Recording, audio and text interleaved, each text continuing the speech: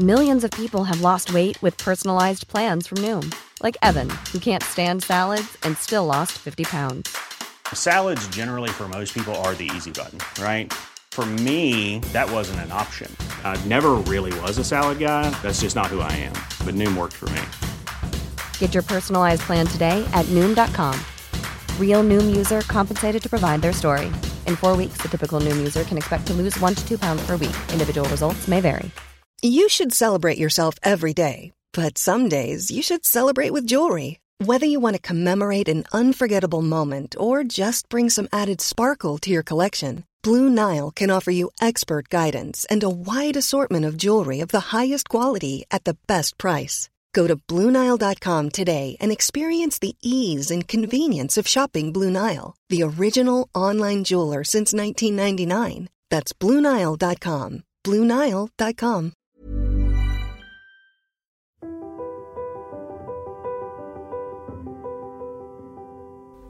Hello, I'm David Payne, Careers Editor at Nature, and this is Working Scientist, a Nature Careers podcast. In this 7-part series, Science Diversified, we're exploring how the scientific enterprise truly benefits when you have a team of researchers from a broad range of backgrounds, disciplines and skill sets. Each episode ends with a 10-minute sponsored slot from the International Science Council about its work on diversity. So let's kick off. In this first episode, we're going back to school. We're seeing how scientists at the Francis Crick Institute in London are challenging stereotypes and broadening science's appeal to young children, many of them from deprived backgrounds.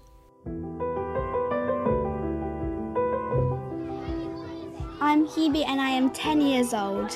I want to be a fashion designer because I like piecing outfits together. Hi, I'm Edie and I'm 11 years old. When I'm older, I would like to be a physiotherapist for humans and animals. My name is Oriol and I'm 11 years old. When I grow up, I want to be a footballer.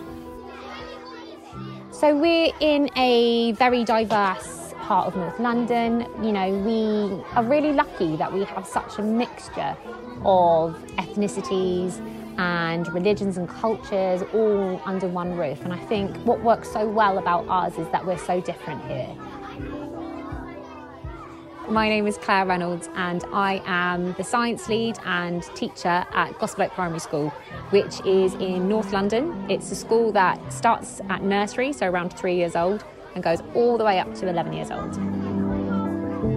We're just a mixture of all different children from all different walks of life, and I think what unites them so well is that they all have that love of the Crick and that love of wanting to learn science when they're here.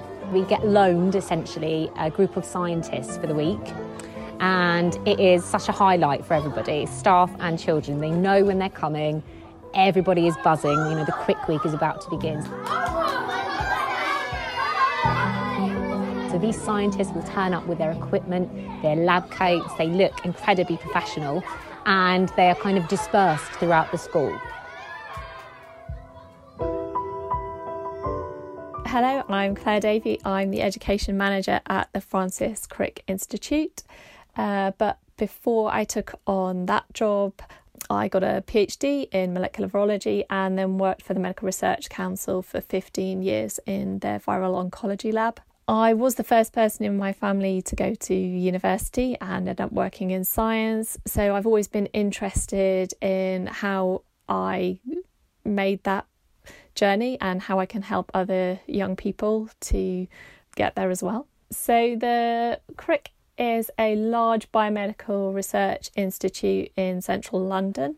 It's dedicated to understanding the fundamental biology underlying human health and disease. We have an education outreach programme at the Crick that works with young people, their teachers and their families.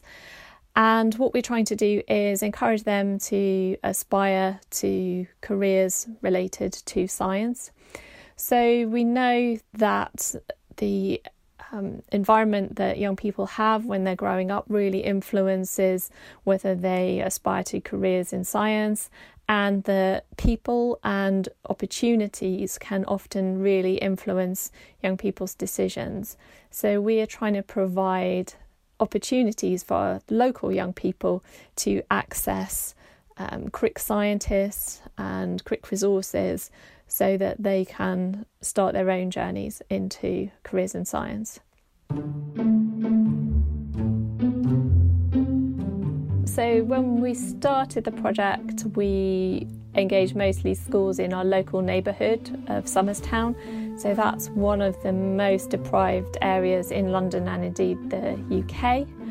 But over the years we've been able to expand out, and now we engage all of the schools within our local borough of Camden. But it's those kind of schools where either they wouldn't be choosing to engage with organisations like the Crick, or they couldn't do it because the offer wasn't suitable for their young people. That's where we think we can have the most impact in providing equity of access to opportunity for their pupils. We've been working with Gospel Oak School for about 3 years now. So they are typical of a lot of Camden schools. They have about half of their children having English as a second language. They've got fairly high levels of deprivation as measured by children's eligibility for free school meals. We've been working with them on a number of different projects. So the pupils within that school have been taking part in Crick workshops. My favourite thing about when the Crick visits is the fun experiments that they do. My favourite one is in year 5, when we got to dress up as atoms and do circuits. Near the end of it, we got to make drones and fly them around.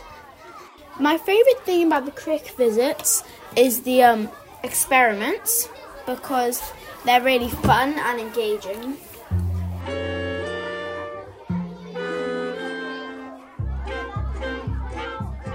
So one of the experiments that they do while they're here is a laser experiment. So thinking about how light travels. So the question is kind of put to the class, how does light travel? And children will hypothesise what they think it is. We'll have a big discussion, but with science it's always about proving your ideas and proving what you're thinking. So then we kind of discuss how can we do that, and it's light, you can't really prove it until obviously the Crick have this amazing razzle dazzle that they get out.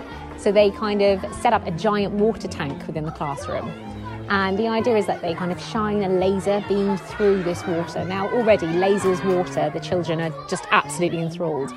And we can't really see where the light is still. So then we have a look at all of the equipment that they've got with them. And the idea is that the children try and work out with the goods that they've got how they would be able to see the light travel. And it's through Dettol, or another kind of antiseptic type brand. They kind of add the drops to the water, shine the laser through, and through the particles the children are able to see rays of light, light travelling through the water. And then we're able to manipulate it through the use of mirrors, give it a brand new course to run through. It's phenomenal. It's so interesting to watch, and also just how engaged they are by the whole process. It's fantastic. By the end of it, they literally feel like they are scientists. I like the fun experiments that they do because, like I said, it could turn out wrong or right, and either way it's just super fun. And my favourite is wearing the science kits because it can make you feel very important and it makes me feel like a real scientist. They do exciting experiments. My favourite was trying to split hydrogen peroxide, which caused an explosion. The science is different from normal school because there are loads of fancy equipment and real scientists to talk to. One of the main things that the Crick do really well is kind of push the idea of, or smashing the idea of, that stereotypical scientist. And I think that's one of the things that I love about them, is the diversity within the Crick. So, when you've got that image of a scientist in your head, you're thinking of somebody who is wearing a lab coat, you tend to be a man, you tend to be a bit older. And what you find with the Crick is that they're not those things. And I love that. I think that actually inspires the children more than anything else, because they don't fit that stereotype.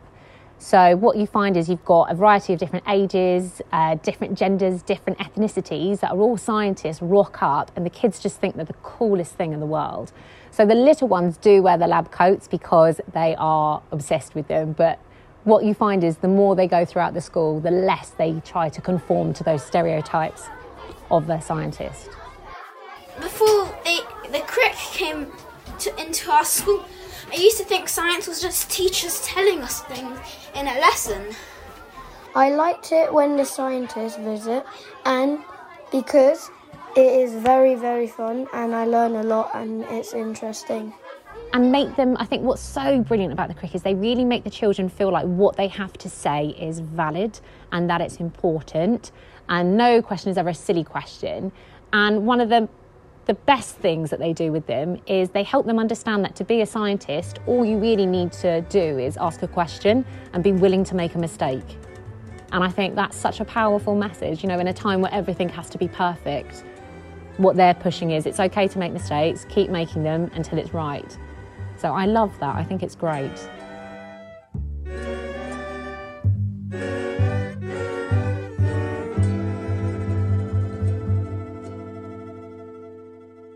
So we think the young children are really positive when they experience the crick. So when we go into schools, they're excited to see us, they remember us, often by name, they can remember what they've done with us in previous years. They sometimes see us out in the street. My team sometimes get mobbed by groups of small children running up and sort of clinging on their legs and things.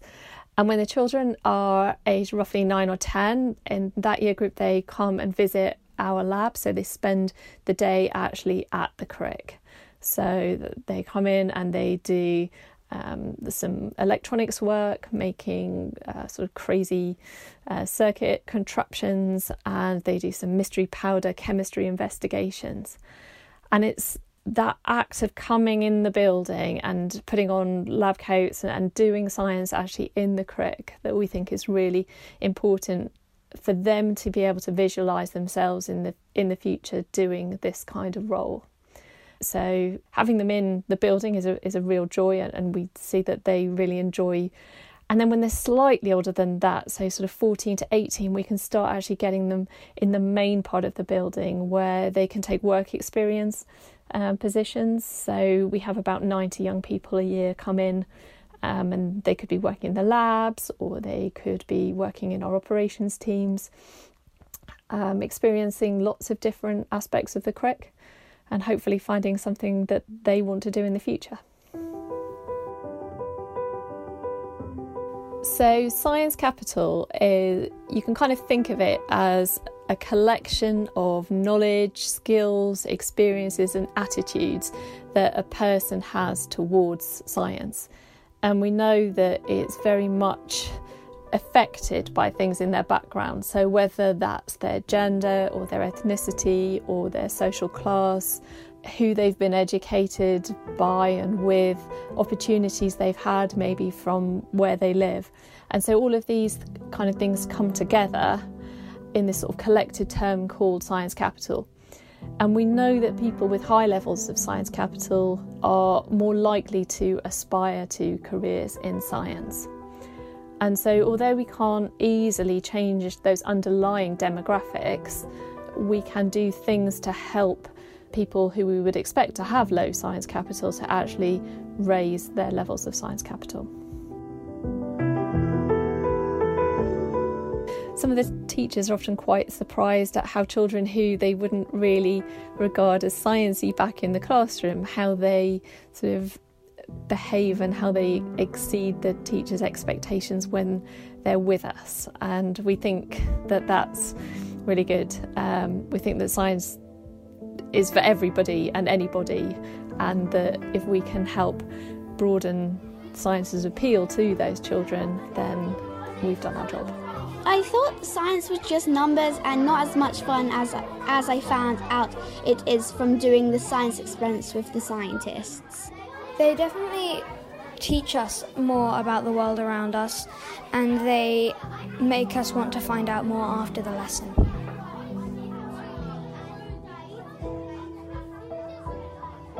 Now that's all for this section of our Working Scientist podcast. We now have a slot sponsored by the International Science Council, which looks at why diversity is so critical to advancing science and the steps we can take to improve it. I'm David Payne, Careers Editor at Nature. Thanks for listening. Hey, it's Paige DeSorbo from Giggly Squad. High quality fashion without the price tag. Say hello to Quince. I'm snagging high-end essentials like cozy cashmere sweaters, sleek leather jackets, fine jewelry, and so much more. With Quince being 50 to 80% less than similar brands. And they partner with factories that prioritize safe, ethical, and responsible manufacturing. I love that. Luxury quality within reach. Go to quince.com/style to get free shipping and 365-day returns on your next order. Quince.com/style. It's fundamental to have diverse perspectives. When you come from a particularly different reality, you are more aware of the assumptions that need to be changed. What we have to do is teach beyond national and continental and institutional boundaries. We can't unsee the challenges. We need to then respond to them. What do we mean by diversity in science? Is it about ideas? About representation? The people who work in science and those who set the research agenda? Is it about what gets taught on science curricula? Or is it about the stories we tell and the people we celebrate? I'm Marnie Chesterton, and on this podcast series from the International Science Council, we're exploring diversity in science, what it is and why it matters. Over the next 6 episodes, we'll hear from people who are pushing for change in science as a practice, in science systems and science research. We'll be celebrating different perspectives and looking at practical steps to support diversity in scientific workplaces and how we can make things genuinely inclusive for those who can find themselves in the minority in science settings, whether that's because of their race, gender, sexuality, class or disability. We'll also be looking at what it takes to be a better ally. In this first episode, why does diversity in science matter?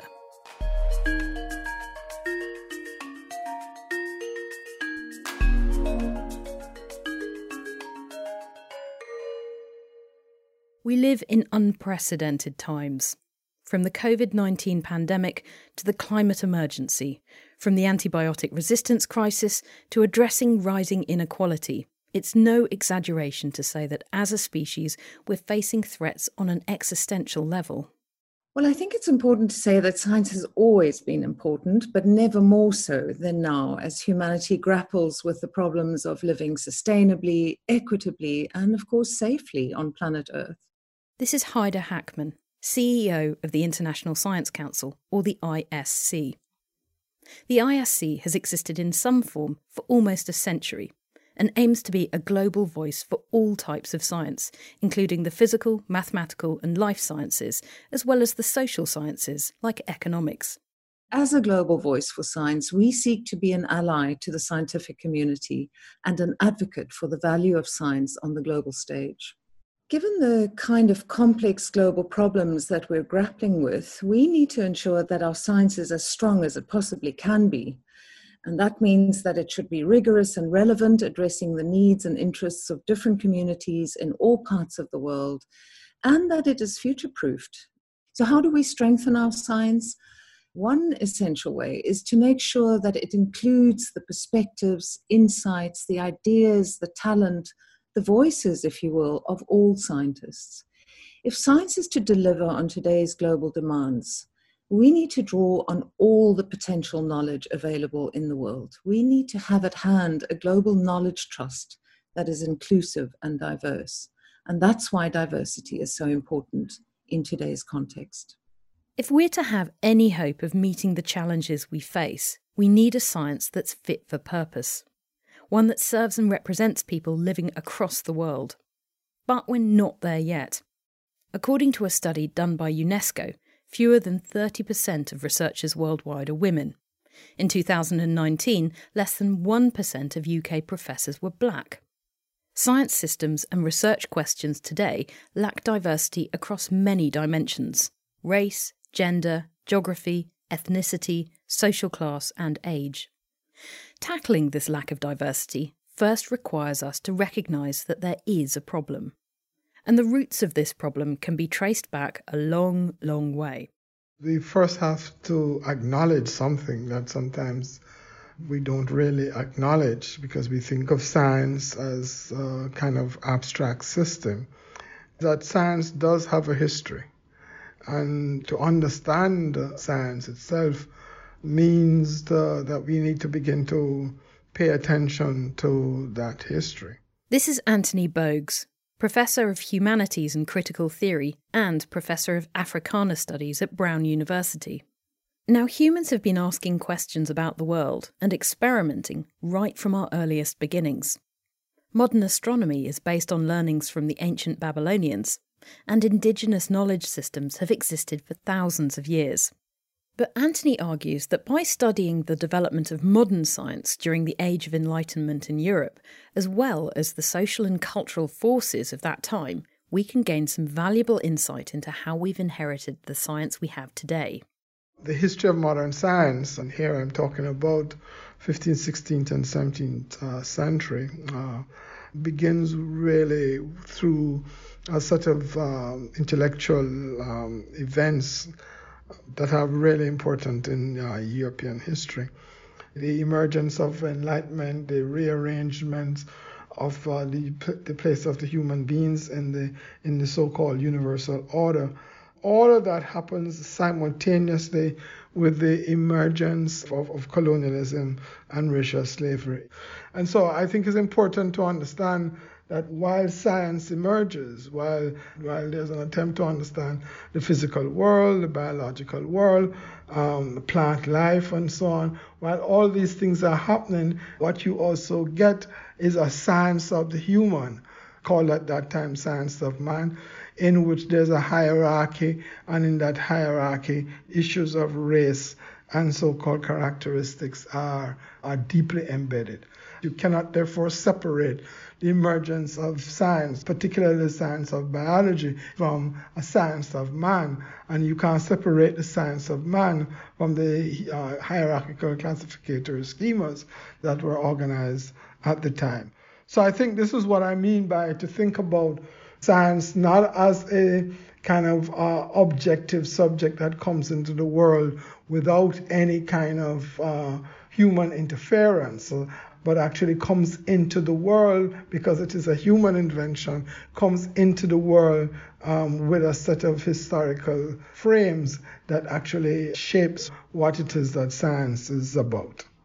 If what we know today as science emerged this way, if it's intimately bound up with a way of classifying human beings and putting them in a hierarchy, then how is that legacy felt now? So you have two things. One, you have a way in which these things shape how people are treated, i.e. at a medical level, when somebody goes into the doctor's office. And then you also have a way in which this racial regime of knowledge then suggests the power and those who are in charge that some people can't do this and some people can't do that. And in both those cases, what you are looking at is how the life chances of people are impacted upon concretely.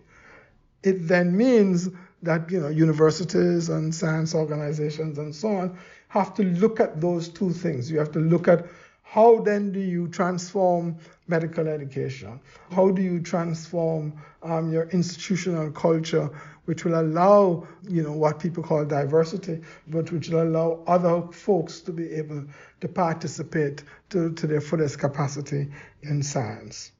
These are big questions for everyone working in science, and they're more pressing today than they've ever been. But there's another, more fundamental issue at the heart of this.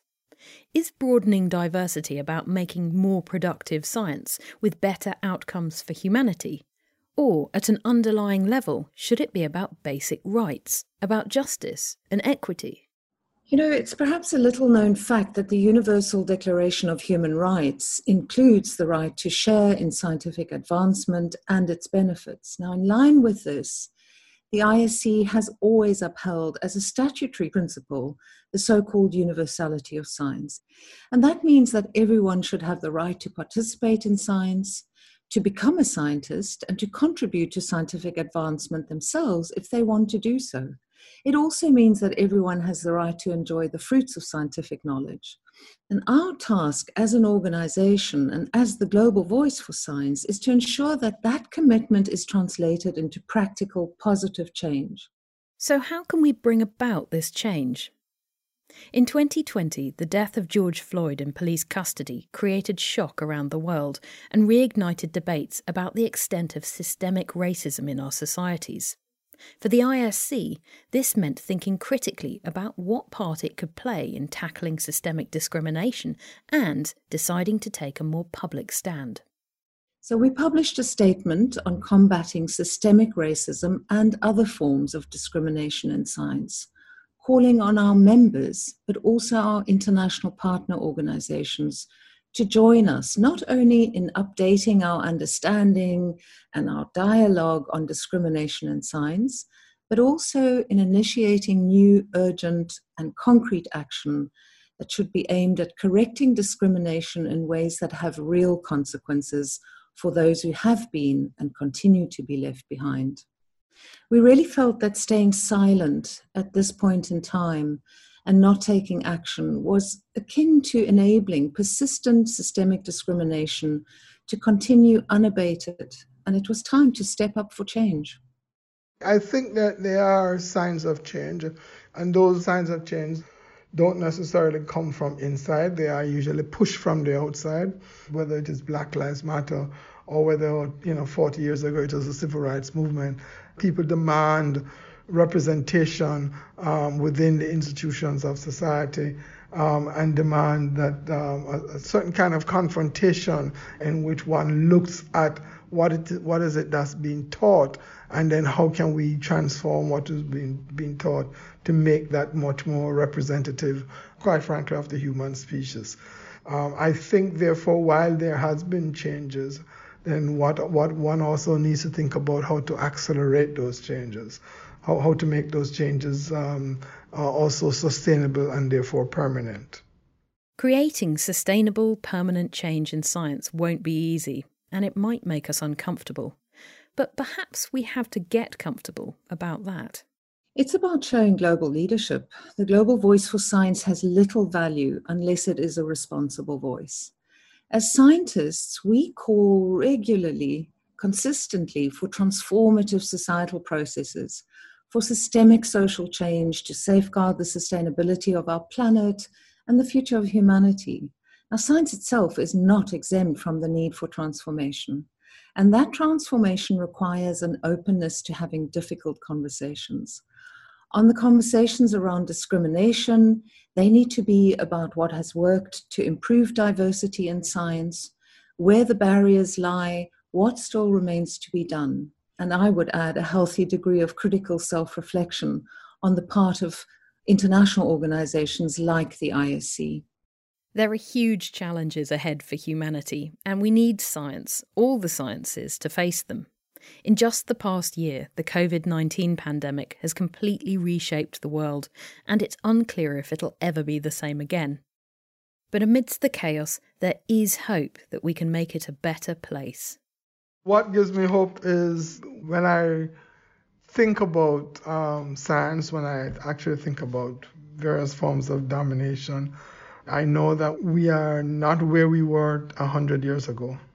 And I think that too, when one thinks about science, and I think about human sciences primarily, then it is always about us grappling with the difficulties and us bending the arc towards a different kind of world. That always gives me hope.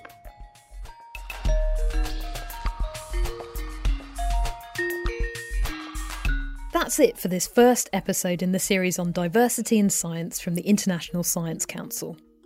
The ISC has launched a project on combating racism and systemic discrimination in science in partnership with other organisations, matching its public stance with some critical self-reflection and action for change in science systems. You can learn more about the project and the ISC's mission online at council.science. Next week, we'll be hearing from scientists working in the Amazon and in Ghana, trying to make the research process more inclusive of local people, perspectives and Indigenous knowledge. We'll be asking, how can diversity create better science?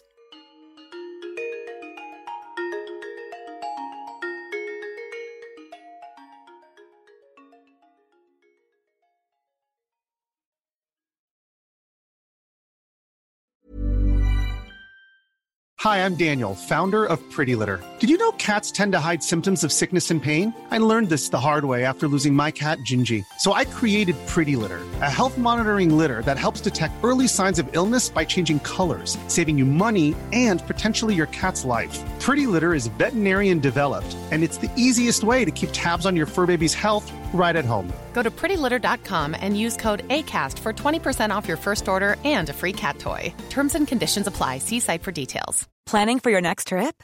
Elevate your travel style with Quince. Quince has all the jet-setting essentials you'll want for your next getaway, like European linen, premium luggage options, buttery soft Italian leather bags, and so much more. And is all priced at 50 to 80% less than similar brands.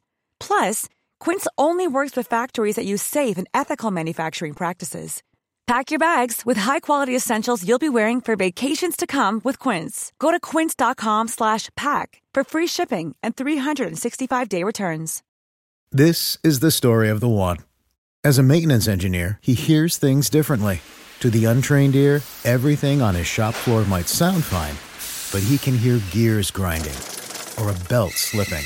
So he steps in to fix the problem at hand before it gets out of hand. And he knows Grainger's got the right product he needs to get the job done, which is music to his ears. Call, click Grainger.com, or just stop by. Grainger, for the ones who get it done.